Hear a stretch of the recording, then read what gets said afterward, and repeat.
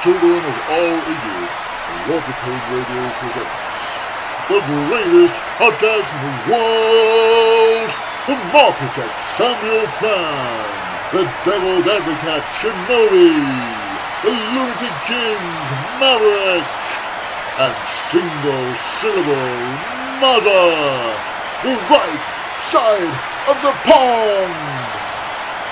And of course, if you're not down with that, we got 2 words for you! Sublords of Pain, and welcome to the right side of the pond. Welcome to the new gen side of the pond, indeed. We are very excited to bring you another little mini-series looking back at some pay-per-views. We are, in particular, this time going to have a look at a series of pay-per-views from 1995, reappraising 1995. And we're very excited because both Plan and I are big advocates of the new generation, as I'm sure anyone that's ever listened to the show may have noticed. And we've decided to indulge ourselves. And it's a good time to indulge ourselves for a lot of reasons, I think.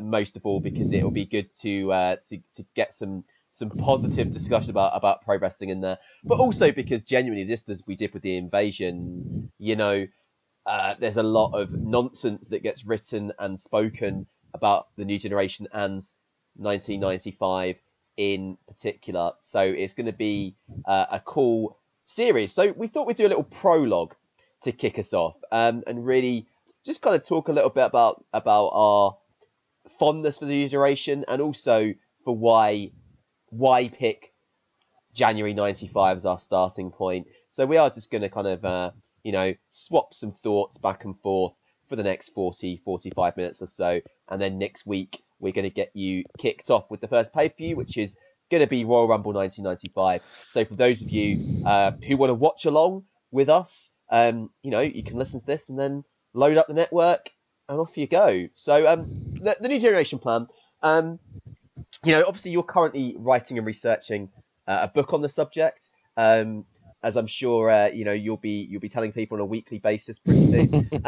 So, what is it? I mean, because obviously you are a fair bit younger than me, and maybe wasn't watching contemporaneously with the era as it was going on. So, what is it that drew you to it?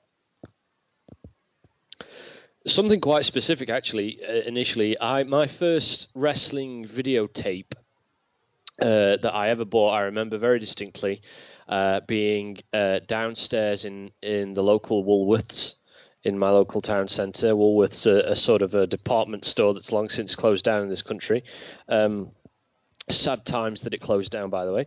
And I remember very clearly even looking at all of the, I don't know how old I would have been. I must have been maybe, let me think here, maybe 9 or 10, and looking at the wire racking with all the WWF videos on. Mind blown, because it was all the In Your House VHSs. So, if you've ever seen the posters of In Your House pay-per-views, they were always sort of very individual and different.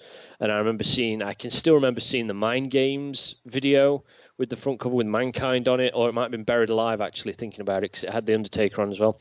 And it was Final Four, which, of course, is a pay-per-view you and I have, and a match you and I have talked at great length about, respectively, in our time at LOP, is big fans of, big lovers of it. And that was the first videotape that I managed to convince my mum and dad to buy me. Went home, watched it, and I was already a wrestling fan at this point. I should say that. It wasn't the show that got me into wrestling. In fact, I was probably watching every week at this point. I don't think it was too long after it must not have been very long after 1997 that they bought it for me. And I just loved it. I loved the entire show. I loved particularly the main event. Watched the hell out of that videotape like you wouldn't believe. And then Bret Hart had been my favorite wrestler as well, but I kind of only knew that from a distance for a long time. I came to the majority of his career's material after the fact, because we didn't have WWF in the house when I was a kid, until around 98, 99 time. Which was obviously after Bret had left for WCW. But he was my favorite wrestler. I loved his matches, loved Final Four, and then over time, as you mature as a wrestling fan, particularly if you join a site like LOP, particularly if you start podcasting about it or writing about it, and you spend as much time watching back catalogue as I have done over the last, and yourself as well, but certainly that I have done since 2008 when I first joined LOP, and exploring, I guess in my case more specifically, the history of WWE. Over time, gradually, I started to think, actually, what people say about the mid-1990s isn't that accurate from what I can see. And then I watched more of it, and it just continued to develop over a very long time until sort of in the last 4 or 5 years, I just suddenly thought, well, not suddenly, but gradually eventually came to the conclusion that the new gen actually has a huge upside to it. It's nothing like the pervading folklore that people hold about it. The criticisms leveled at it are considerably misrepresentative. I think very unfair, and I think there's a real need to redress that, because it has had an impact on wrestling, and I'm not going to immediately dive back into cynical discussion about everything that I hate within the first 10 minutes of the show. But I think a small part of that, at the very least, is the fact that that the new gen, that entire period between 93 and 97, has basically just been completely erased from WWE's history. You don't ever hear them talk about it. The best that they do talk about it is with a passing mention to Bret Hart, but when that happens, it's usually one of 5 or 6 matches, most of which happened in 92 or before, or 97. Or, of course, blowing smoke up the arse of Shawn Michaels. But even that focuses more on his second career than it does his first one. So I think there's a real need to bring to the wider wrestling population a realization that new gen, everything people want or claim to want from a product, new gen provided in the mid-1990s, and that it's I'm a performance art guy. I love character, I love narrative. No era in WWE's history, and I mean this, quite seriously, not one era in WWE's history has done it better than New Gen did it. You would think if you were to watch Bret Hart's arc from 92 to 97, or Owens from 92 to 97, or anybody's, you would think that it was all planned ahead. It's that tightly written. And I think as a result, it's just a towering monument to WWE at its best. I think the most important thing that people need to understand is that we wouldn't be able to have, I'm not going to say the products of now, because that's probably not a compliment, but we wouldn't be able to have had the products of the last 25 years if if the new gen hadn't existed. And a lot of what people take for granted, technical wrestlers, all-rounders that can do everything, high flyers and smaller guys with world championships, charismatic monsters that go up and down the card, authority figures. Like, all of that really came about because of the new generation, and a lot more as well, and that's really just the surface of it. And I think, for me, I was watching, at the time, patchily, to be fair, because again, my parents didn't have satellite, so it was always reliant on friends and tapes, and and as people started to kind of grow out of inverted commas wrestling, which happened a lot of the time, there's no question, to be fair, that the popularity of the company waned in this country quite a lot with my sort of generation of fans. But I was able to keep in touch via VHSs with pocket money, and my local library weirdly used to buy in the VHSs of In Your House that you could go and rent out, which I used to do. But I think the thing that I really liked at the era as it was happening was obviously that the guys that I had held on to as my favourites at the end of the rock and wrestling era were the people who were being pushed as the new stars. And obviously, I wouldn't have known the word push at the time, but they were the people that were now the champions and stuff. So, Shawn Michaels as Intercontinental Champion, Razor Ramon as Intercontinental Champion, Bret Hart as World Champion. These were the guys that I loved watching. Mr. Perfect, in a prominent position up until, the end of 93 or so. So it's like these people were all the people that I loved watching in the era when I got into wrestling, and now these were the main guys, and all the people that I didn't like, people like Hogan, were gone.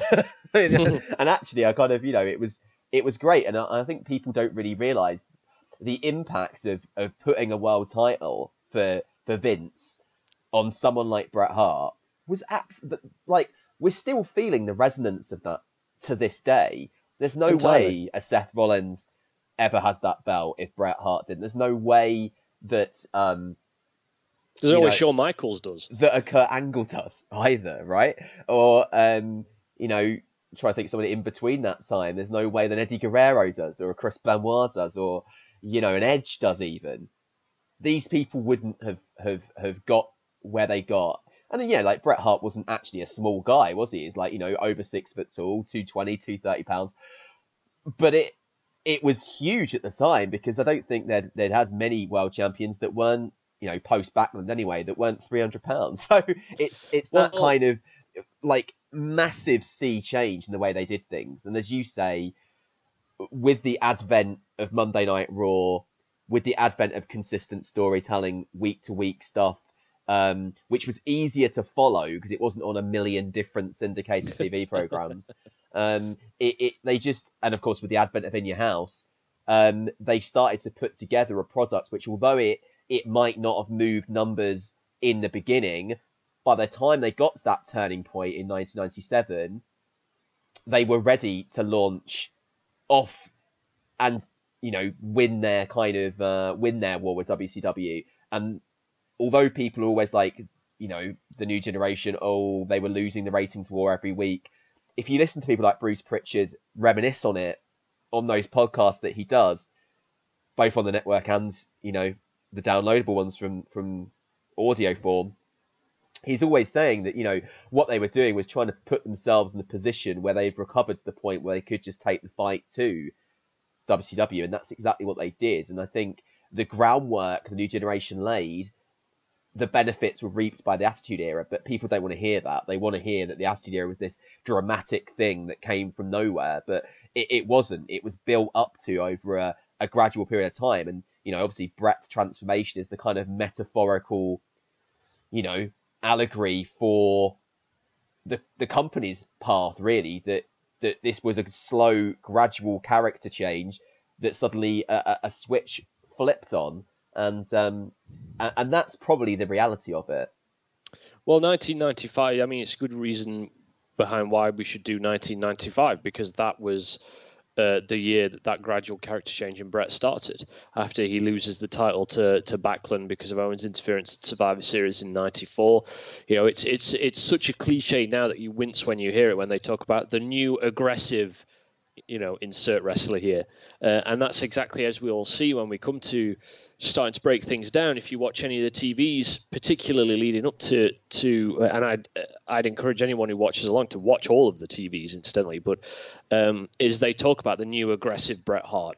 And it translates that you watch his work in 95 compared to his work in 94, and it is more aggressive. And that starts the process of where he would come to in 96 and then latterly 97, and how you end up changing things in that initial year for Attitude as well. I mean, you're talking about a period which is really all about the sanctification of the workhorse. The esteem with which people now hold the notion that you've got to be able to, quote unquote, work in the ring. You've got to have a great work rate, or whatever phrase people want to use. That was really placed on the pinnacle, like you say, after Hogan moved to WCW. And it's not to say that that those kind of performers weren't in prominent positions before New Gen, because they were, but New Gen was the age in which it became uniform, and you had these kind of what's the word I'm looking for here? These divergences off to the side. Diesel's champion for a year or whatever.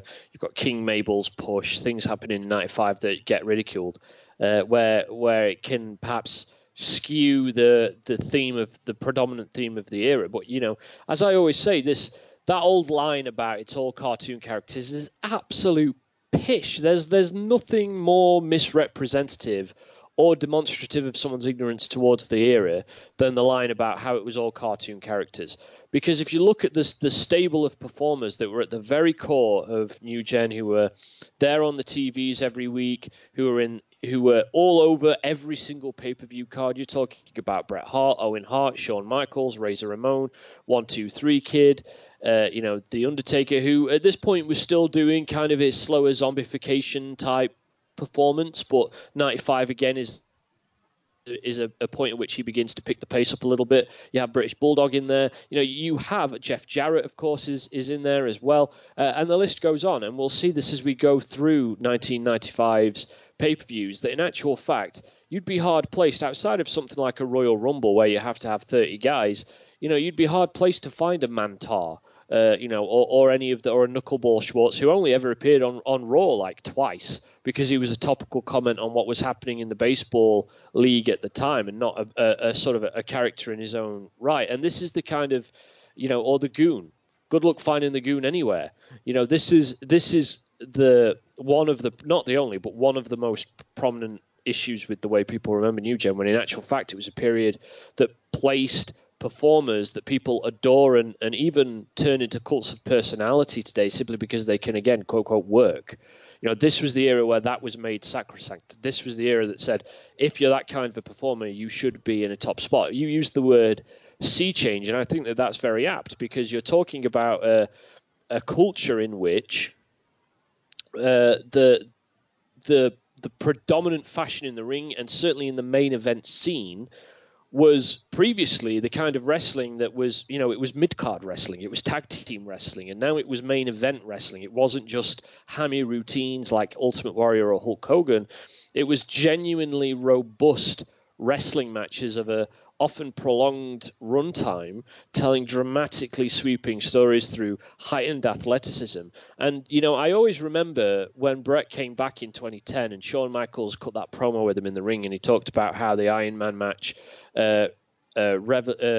redefined everything that everyone expected from a wrestling match, and I think that actually rings true. If you think about the Iron Man match at WrestleMania 12, I can't think of a match that better represents the kind of change that New Gen introduced, which was saying, we're going to put a slow burn, methodical, intelligent, demanding match in the biggest spot of our product of the year, between the two preeminent performers from an in-ring perspective. Like that's quintessential New Gen, and I think defines the kind of wrestling culture, if nothing else, that we have today. And that's what New Gen really is responsible for in WWE. It's not to say that it didn't have the kind of weird, colourful characters or the misfires or the mistakes, but if you were to weigh up on a pair of scales, the successes far outweigh the far outweigh the failures, frankly. And actually, one great example would be Jerry Lawler and Bret Hart's feud that we'll get to in the middle of this, because it happens in the summer of '95, which results in an Isaac Yankem match with Bret Hart at SummerSlam. People are going to look at that and go, Bret Hart versus a dentist, please. But when you watch it in the context of that rivalry, it's really something, because that whole rivalry is, in '95 for Bret, is such an important moment, and that's where watching the TVs between pay-per-views, if you get a chance, is so important as well, because the TV work that Bret and Jerry Lawler do when they revisit their rivalry that year is phenomenal. Yeah, I think the wrestling world as a whole is so victimized by groupthink. And, Totally. and I know we talked about at the start, like, WWE are complicit in this. But, it's another chicken and egg thing for me. because it's almost as if I feel like I've heard so many fans say it that WWE just reflects what they think their fans want to hear about it. Yeah, sure. In a lot of ways, and even people that should know better that were watching at the time will sometimes trot out these lines and stuff, and I think there's also a kind of false equivalency between financial returns and quality of product. Now, if you look at WWF or WWE's financial picture over time, you won't often find that the highest quality of products had the highest ratings. Quite. Necessarily. Because the highest ratings they were ever doing was probably like 99, and I watched the whole Attitude Era back to back for over the course of one calendar year, and I tell you what, 1999 is largely dreadful, but probably the most money they're making is right now, and well, we don't really need to say much about right now's product, do we? So I think people need to kind of understand that the quality of the product wasn't what was turning people off. The fact is that wrestling went through a conspicuous boom period, like you might say between the first WrestleMania and the 7th or 8th WrestleMania. It was like a period where wrestling had mainstream appeal that it's rarely had, and that isn't something which is necessarily sustainable over time. In some ways, it's almost surprising that it was sustainable over the period of time that it was. And the myth has always been that people stopped watching because the product got bad and there weren't any stars. And that's not really true. I mean, there's a whole host of things. I mean, WWF and Vince had to go through the steroid scandal. That is going to be not very family friendly, turn some people off. They went through a situation where Pat Patterson had to be kind of quietly let go for a bit because of a sex scandal. So there was all sorts of stuff going on beyond just the fact that we were coming to the end of a boom period and people's tastes change, and it took a while for all wrestling companies to kind of get on board with that, really, including WCW as well. Yeah, people underestimate the impact that Vince's issues outside of the wrestling world had. There's a book, I can't remember what it's called. It's a WWE sponsored book, so you never know how far to trust it. But where it documents, it might be the Encyclopedia or something, where it documents the New Gen era, and there's testimonials in there from Vince where they say, that staff at WWF HQ were having to bring in their own stationery because they had that little money, and there were entire floors of WWHQ that were just not used. This was a company because of just endless legal battles that he had going on as a result, as you say, from all these scandals that were happening. But actually, there's also a habit with WWE in particular, and this is conditioned into people, I think, by WWE, that scale matters, and that the bigger it is, the better it is, and that there's something embarrassing about not being able to fill out. There's something wrong if we can't fill out an 80,000 seat stadium for shows like WrestleMania every year. Somehow that's not WrestleMania. One of the great things about New Gen, one of the things that it benefits from most of all, that we always bang on about on this show about having issues with in today's product, is reduced scale. The shows are more intimate because they happen in smaller arenas, including the WrestleManias. The focus is instead on robust creative, on selling the shows through story, on selling the shows through quality wrestling. You're talking about, I mean, this is another reason why you asked me at the start of the show what appeals to me. This is another thing. Everything about the production design during New Gen I love. I love the fact that Raw is 1 hour long every week, and I love the format that Raw takes throughout the period as well. I love the format that In Your House pay-per-views take, and I love the fact, the first In Your House isn't even 2 hours long. It's less than 2 hours, but it's a fun show. And the same could be said for most In Your House pay-per-views. You and I have both revisited them at length in our own time during our stints here at LOP, and they always deliver at least, and usually most of them, in actual fact, deliver at least one all-time classic. On average, I think that probably averages out. Quite frankly, that's an incredible batting average for a pay-per-view franchise.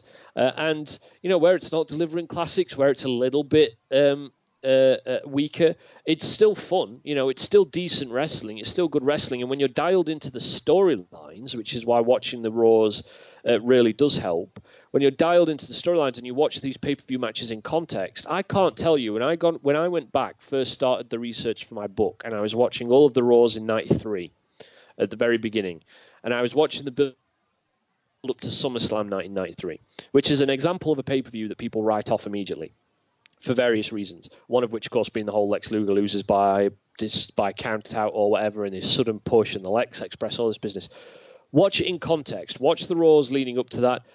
It got to the point where I was like on the last Raw before SummerSlam 93, and I was so excited to sit and watch SummerSlam 93. It was like it was 1993 itself, because the storytelling was so on point. And then when I revisited SummerSlam more recently for SEID this last summer, I loved the hell out of that show. I think that show is an absolutely sparkling example of a pay-per-view.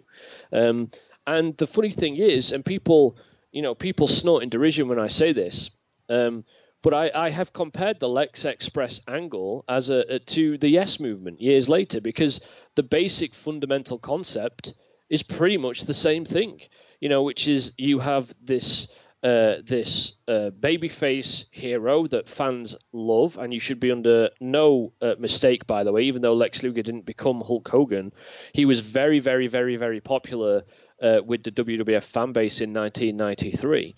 That much is obvious if you just watch the shows and VTs and stuff.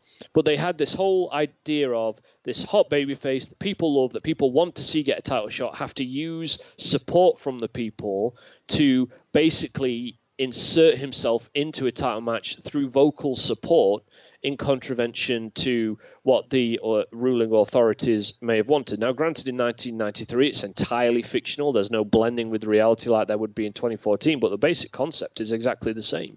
And especially when you add in the Lex Express, are you telling me that if that whole angle took place in 2014, it wouldn't be hashtag Lex Express or hashtag, I think there's the idea of Lex going across the United States to drum up support to get the people to get him a title shot is pretty much exactly what happened in 2014 with Daniel Bryan and social media, and that's just one example of many where you get these kind of very curious precognitive ideas during the New Generation era that would be to some degree rolled out many years later in a more robust and arguably more effective form that demonstrates that New Gen isn't a lame duck creatively either. In fact, some of the best creative they've ever put together in terms of how tightly knit it is, and in terms of how well executed the key concept of the story is executed. Some of that is all in the New Generation era. And I think people underestimate how much better Vince is when he has his back against a wall. Yes. When he has to prove something. And obviously they had a small writing staff, but it was very coherent.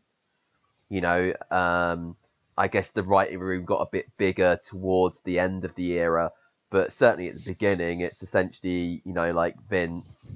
It's like Vince, Pritchard, Briscoe maybe, like Pat Patterson kind of helping with the sort of, like with the way in which the stuff was executed, but it was a very kind of tight-knit group of people that were putting the shows together, putting the angles together, and so on and so forth. And, you look at this idea today of all these writers' rooms and so on and so forth, all these things that people don't like. Well, the New Gen had none of that because they couldn't afford it.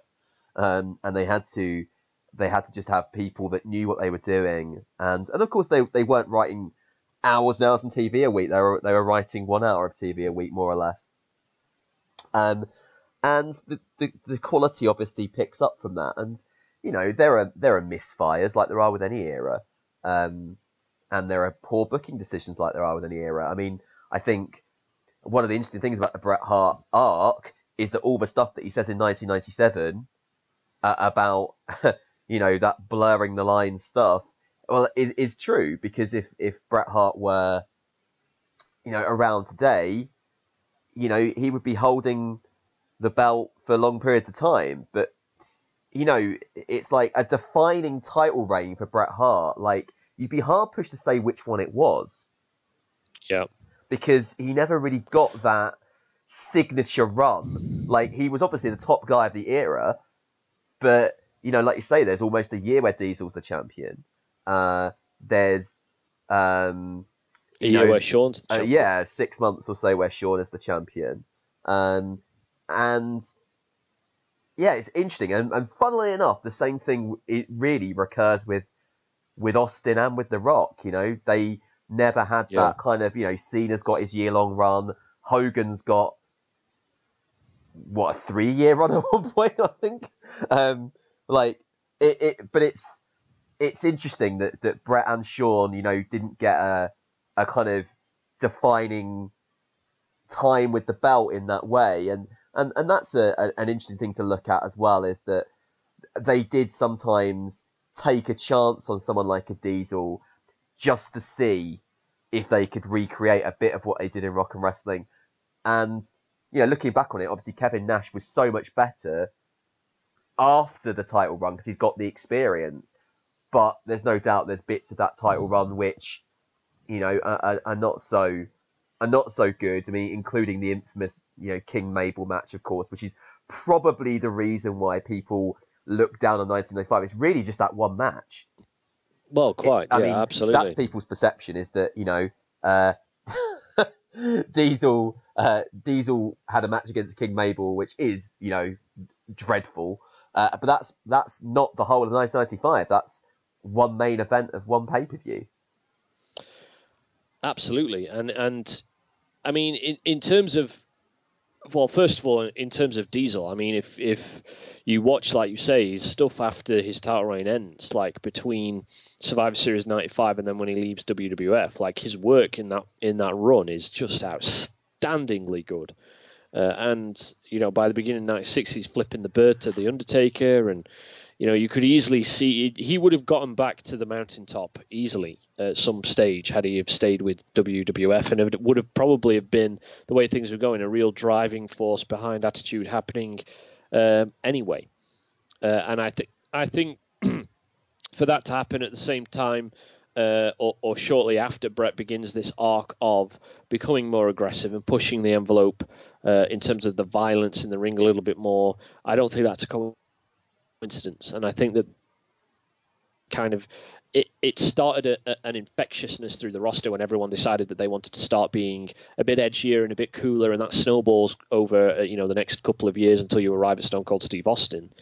And the funny thing is, if you watch Shawn Michaels' babyface run, it kind of happened at the completely wrong moment for him, because not just because of the personal issues that are well documented, but because they were getting him to play the smiley white meat babyface right at the time when everyone was trying to get edgier and cooler, and you can almost feel in his work, in his body language every time he's in the ring, in his body language and his actual language every time he's on a microphone, from the way he changes his look when he comes back from a layoff in the summer of 95. You can feel him straining against the leash they've put around him now that they've put him in this, this top smiley babyface role. You can feel him wanting to be something different. And I think that's probably in part that conflict between what he clearly wants to be and what the creative seems to be siloing him into is one of the reasons why perhaps his title run from a ratings perspective perhaps didn't necessarily take off. But that's another conversation for another time. I mean, you mentioned that when people think of 95, they think of the worst of 95. And it very much is the worst by some distance. One of the things I'm excited to talk about when we do this is WrestleMania 11, which you and I are both big fans of. Which is a key example of a pay-per-view that gets ludicrously misrepresented in the popular wrestling discourse, because it's got a trilogy of really great title matches on it, and a main event, which again, curiously precognitive. You want to talk about something like Big Show and Floyd Mayweather.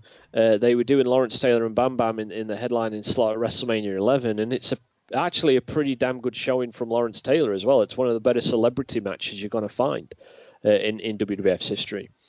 But then either side of that as well, you have all these matches, and I know I keep banging on about this, you have all these matches dotted around on the TVs. You have Luger and Tatanka in a cage match that pays off their long-running feud since SummerSlam of '94. You have a women's championship match between Alundra Blaze and Bull Nakano. It might be a couple of weeks, or even the show after WrestleMania 11. You have a no disqualifications match between Brett and Owen on the go-home show before WrestleMania 11, which is the only match on that entire Raw, which is something that I can't remember them ever having done before or since. And, any one of these could have been a strong addition to that card as well, because they are all of such a quality that if they'd have happened on the WrestleMania card, they would be talked about animatedly and with excitement today, especially the women's matches. And this is going to be important through 95 as well, as we go through, is, I think a lot of them happen on TV, sadly, so we might miss most of them if we just cover pay-per-views. But you want to talk about the women's revolution, well, go back and check out Alundra Blaze's work in the mid-1990s, because even though some of it's not great, a lot of it really is phenomenal. And the match that I referenced there that happens on a Raw shortly after WrestleMania 11 could easily stand up against some of the best women's matches we've seen since 2014, and that's 1995. But nobody ever talks about that. Even the defining narrative of women's wrestling is you have, the stuff in the 80s with Sherry, then you have Divas in Attitude, and then you have the need to change it. And that entire span of Alundra Blaze's work, and I was so happy to see her getting some references, when they were doing the Royal Rumble for the first time a couple of years back, and when she got inducted in the Hall of Fame and all that stuff. But her legacy is largely defined by taking the Women's Championship, throwing it in a trash can on WCW TV. And the great irony of that is that her doing that actually has trashed an entire generation of women's wrestling in WWF, which happened during the 1990s and more often and delivered more than one outstanding match between the two of them. Between the two of them being Alundra Blaze and Bull Nakano. Well, there's two things that I mean, just as a side comment, as you've raised it. Sure. Two things that WWF, WWE have always had lukewarm relationship with: cruiserweight wrestling and women's wrestling. And you can see in that sort of 92, 93, 94 period where women's wrestling got taken very seriously in WWF, and then that kind of bizarre period where there just wasn't any women's wrestling, and then you get all the Sable and horrible Attitude Era stuff. And then with the cruisers, you think about 97 when the light heavyweight championship got introduced and Taka Michinoku was doing amazing things in the ring. And then you have to wait all the way until, well, the Cruiserweight Classic to find it again, really. I guess there's that brief period on SmackDown, isn't there, in sort of 2002, 2003.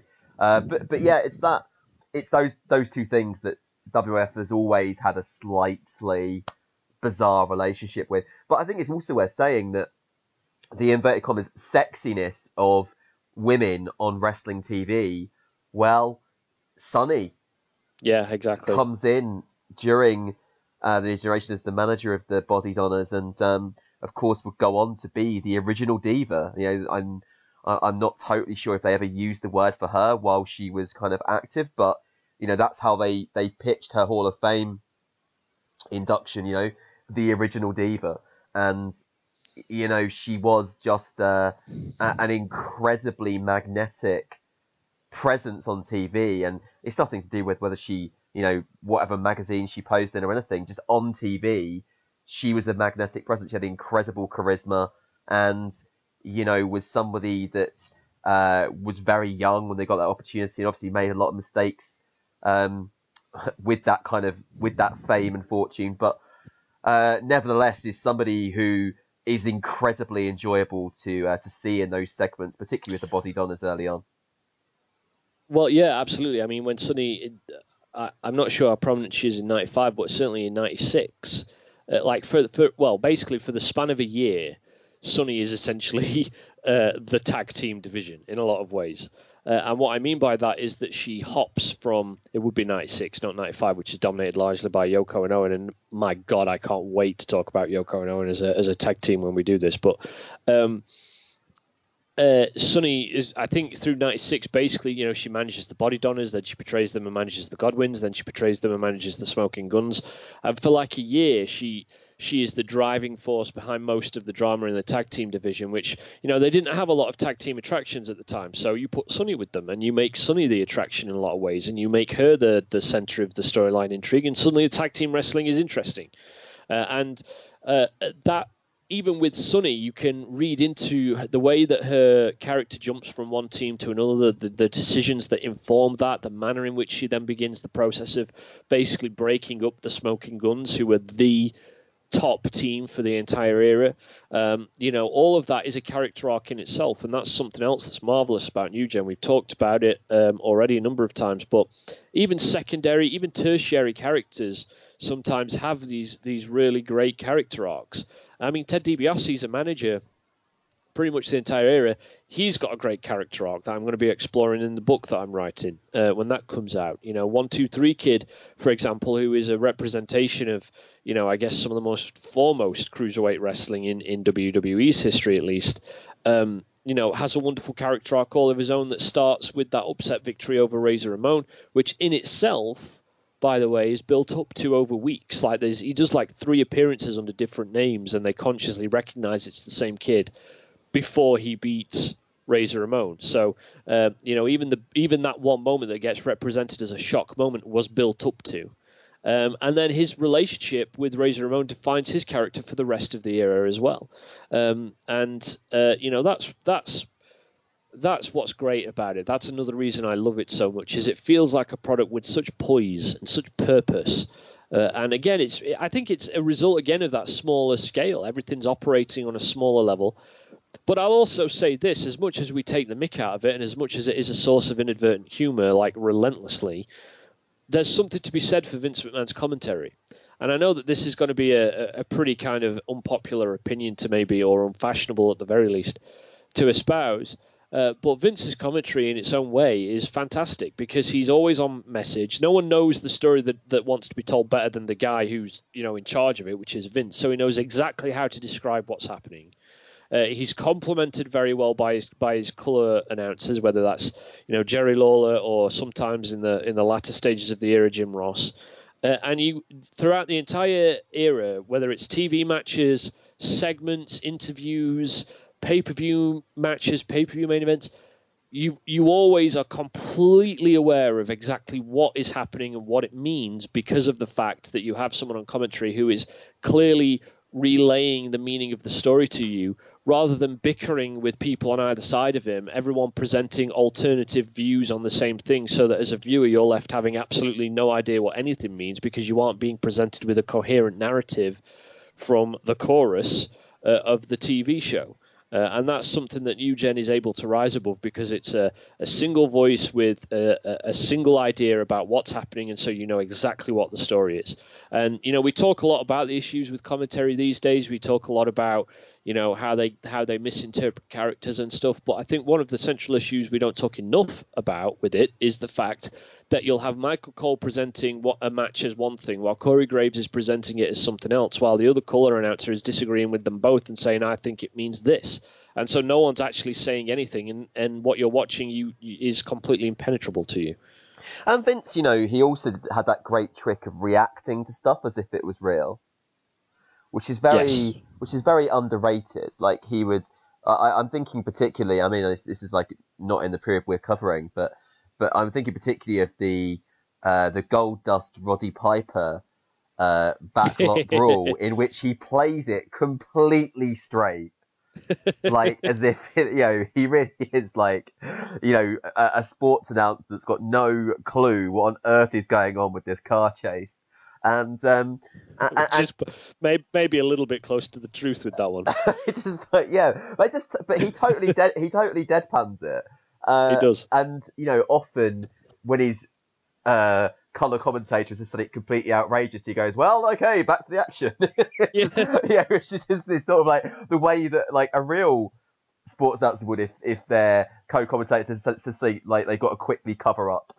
So there's a charm to it, and I think the word charm is important whenever you talk about the new generation, because it does have a charm to it which gets lost subsequently somewhere along the way.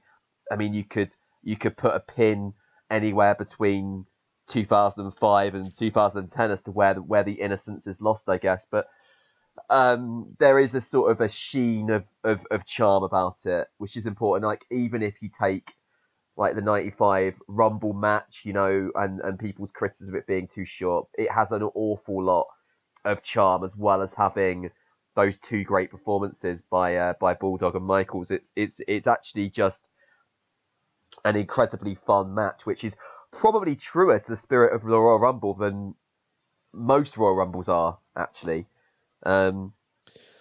Yeah, I'm so happy that we've decided to do 95 and that we start with the Rumble, which is a pay-per-view I adore. It's one of my favorite pay-per-views for reasons. Well, obviously, I don't want to sort of preempt ground that we'll cover next week. But 95 Rumble is a key example of how best to experience New Gen. If you go back and you want to experience New Gen, or take another look at it, or try and reappraise it, or see if you were always right about the way you feel about it, whichever side of the argument you may fall on, the best way to do it is with context. And Royal Rumble, the Royal Rumble match of 95 is a prime example, because if you watch it in isolation, yeah, it comes off as a bit odd. It's a bit of an oddity, and I can understand. I don't agree, but I can understand why some people would watch it in isolation and go, "Well, that's a bit disappointing."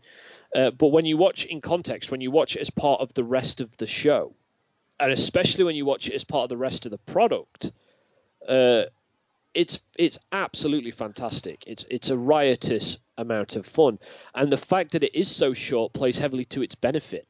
And again, it's something that I've got mentally noted as a talking point next week, so I don't want to cover it too much here. But I think that the Royal Rumble 95 pay-per-view has a really cool theme at the heart of it that's probably unintentional, but I don't really care whether it's intentional or otherwise. And that really complements the fact that the Royal Rumble is so short, and makes Rumble 95's greatest advantage its relatively short running time, actually. And like you say, the fact that it's so devoid of a lot of the kind of the contrivances that we now see, the most intolerable of which is, what way is Kofi Kingston going to avoid elimination this year? Wink, wink, nudge, nudge.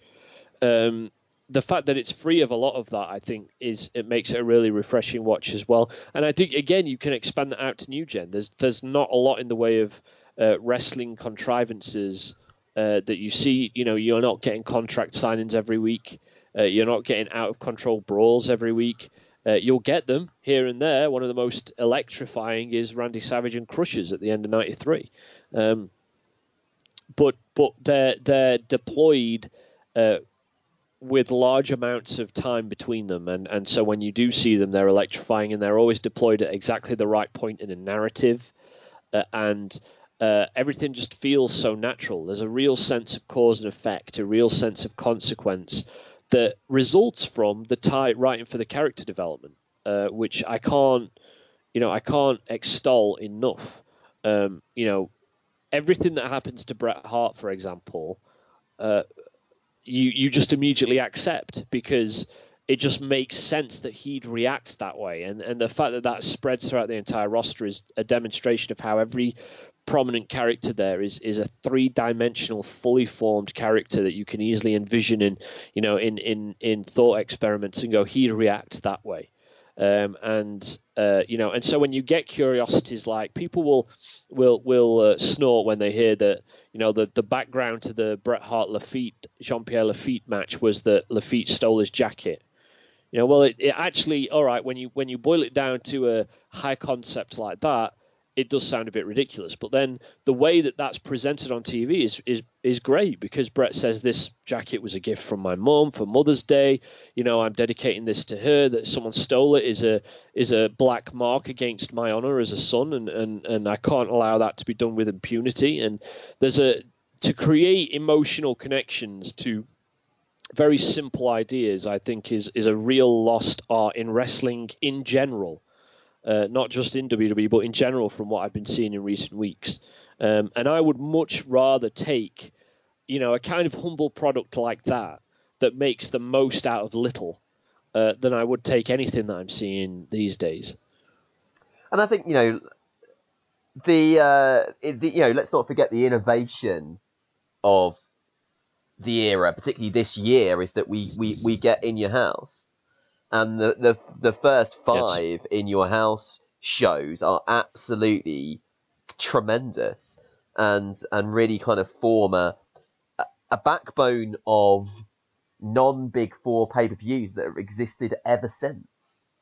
And when you say that a show like Backlash 2016 is In Your House-esque, that's the ultimate compliment, because those shows were always intended as not to be these kind of juggernaut, huge sprawling shows, but to be a narrative waypoint, and that's how they were used. And those brilliantly unique names that each In Your House show had, dependent on what was going on at the time. That's what I really liked about the original takeovers. And as soon as they started naming them after cities, it sounds really pretentious, but I kind of lost interest. No, I don't think it sounds pretentious. I think there's a reason behind that, and I think part of it is that it reflects a sense of laziness, that they can't be asked anymore. We'll just name it after the city because it's easy.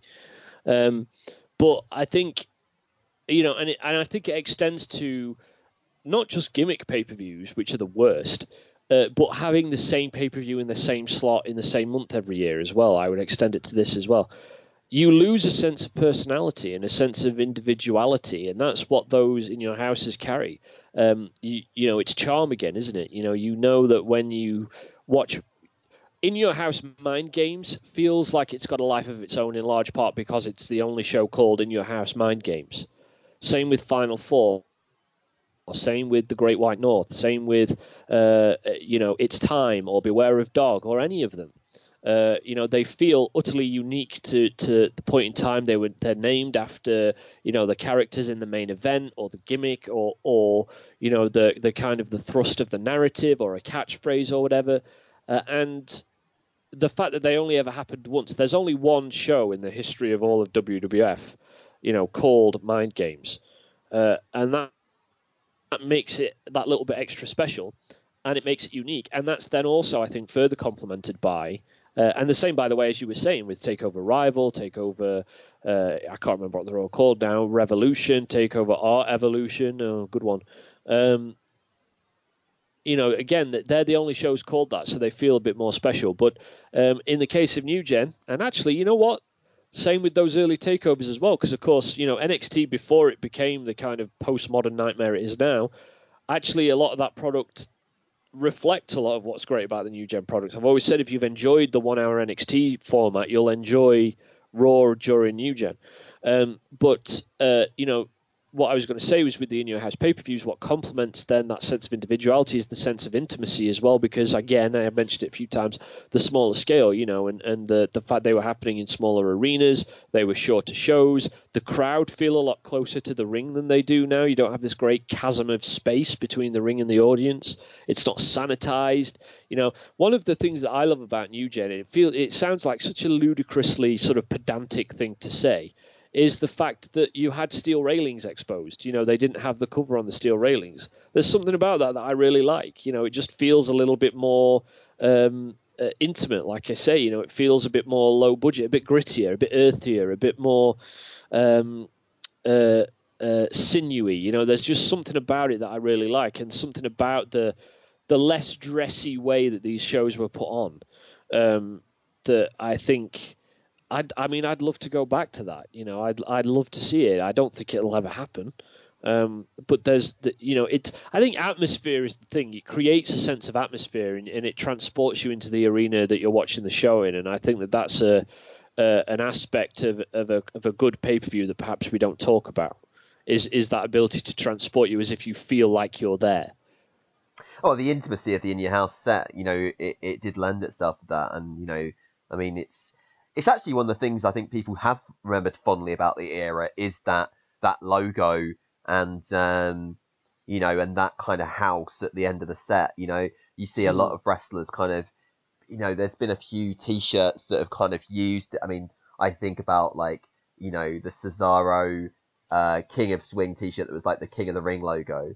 And there was, I can't remember who it was, but somebody did like an In Your House style t-shirt. It might have been New Day, I can't remember, but somebody kind of used that sort of like imagery, and it is something I think people have remembered fondly. And you know, by the time, and of course, sorry, go on. No, yeah, by the time you Attitude dropped that branding, it was kind of probably time for it to go. But there was certainly something about uniqueness of those, of those names, and of course originally the Attitude Era names like your No Mercies and your Unforgivens, when they were first brought up, it was the first time they'd been used, and it was only a sort of decision, I guess, around 99 or 2000 to begin reusing them. Yeah, absolutely. But I mean, even then, I can kind of forgive Attitude for it, because at least the set designs on those pay-per-views were always different. They Unforgiven in '98 has a different set design to Unforgiven in '99, for example. That has a different set design to every other pay-per-view that year. Now we're in this situation where it's the same names for the same pay-per-views in the same months, using the same sets as the same TV shows. So it just feels lifeless and limp. I mean, in an ideal world, we could get pay-per-views with individual names defined by storyline or characters, with unique set design that just exudes creativity and exudes a sense of life and a sense of energy that they haven't had in years. And you look at the characters today, and so many of them could so easily, In Your House, Burn It Down writes itself as a name, or the Firefly Funhouse is a great precept to base something on, as to base a whole pay-per-view around, like they did with Rock Bottom or with D-Generation X. And it's a shame. They've kind of flirted with it, is the frustrating thing. So it's clearly within their grasp. We've talked about it before, haven't we? These kind of intermittent network specials that'll happen, like Beast in the East, or The Shield's Farewell was obviously the more recent one. And they recently did one in a music city somewhere. I can't remember what it was called now. Didn't they, earlier this year? And they're only 1 hour long. Maybe expand them out to 90 minutes. But those kind of network specials are a lot of fun, because they feel freer. They feel individual. Again, there's only ever one event that's happened called Beast in the East, and I actually really like Beast in the East for that. It's got a weird tag team main event between John Cena and Kane against Wade Barrett and someone else, I think, but it's got a great match between Jericho and Neville on there and stuff, and it's got Finn Balor winning the NXT Championship. It really isn't In Your House show by any other name, and it's a shame that they can't do that a bit more frequently, and maybe move towards that as a model and drop pay-per-views altogether, at least 12 pay-per-views a year altogether, go back to Big Four pay-per-views and use network specials where narratives demand it here and there instead. But, it's a lesson to learn from an era that, as I said at the top of this show, has been expunged entirely from their history and reduced to simple sound bites and throwaway cliches that don't actually represent the reality of what New Gen was. And what you see as a result is the cost that comes with refusing and consciously refusing to learn from history and present history responsibly, in that you lose its lessons, you lose the ability to learn from it, and you lose the values that it's able to instill, and leaves you ill-informed for the future, ill-prepared for the future. Well, this is the thing. I think there's a sustainability about the new generation which allowed Attitude to flourish, and what you worry about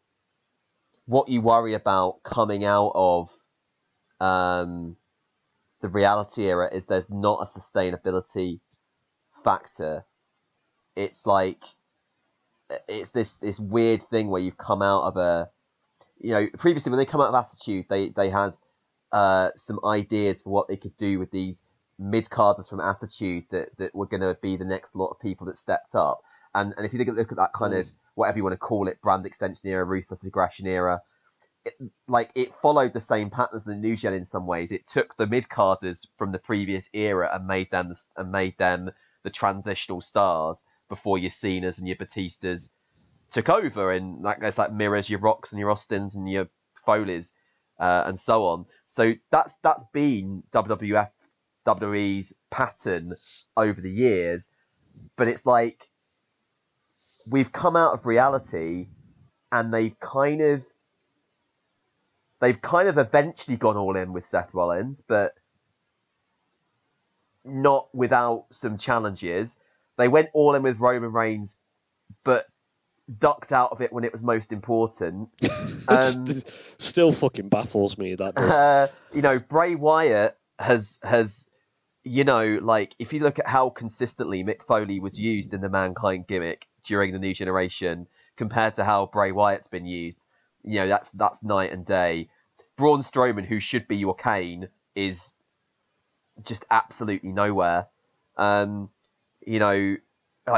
should be your Undertaker, Strowman should be your Kane, but they've kind of not allowed those wrestlers that kind of development and consistent character growth that would allow them to fit those roles. And that's why WWE is in an existential crisis right now, because their pattern, which has always worked, is, you build your next sort of layer of stars and attractions in the previous era, and then you kind of, after that consistent prep time, you then put those guys on top, and the cycle starts again. And I guess starting with that glass ceiling generation of Miz and Ziggler and so on, they were prevented from having an opportunity for so long that it ends up being Rollins and Ambrose and Reigns and so on that benefited. And now it's messed up the whole kind of cycle in a way. And when you look at New Gen, the opportunities that Austin and Rocky Maivia, as he is at the time, and various other people, Billy Gunn, who would become like a big part of the early Attitude landscape, Triple H, that's what they got from New Gen. And that is another reason why New Gen is so important, because it gave opportunities for those mid-card guys to become the new Bret Harts and Shawn Michaels when those two, for very, very different reasons, moved on.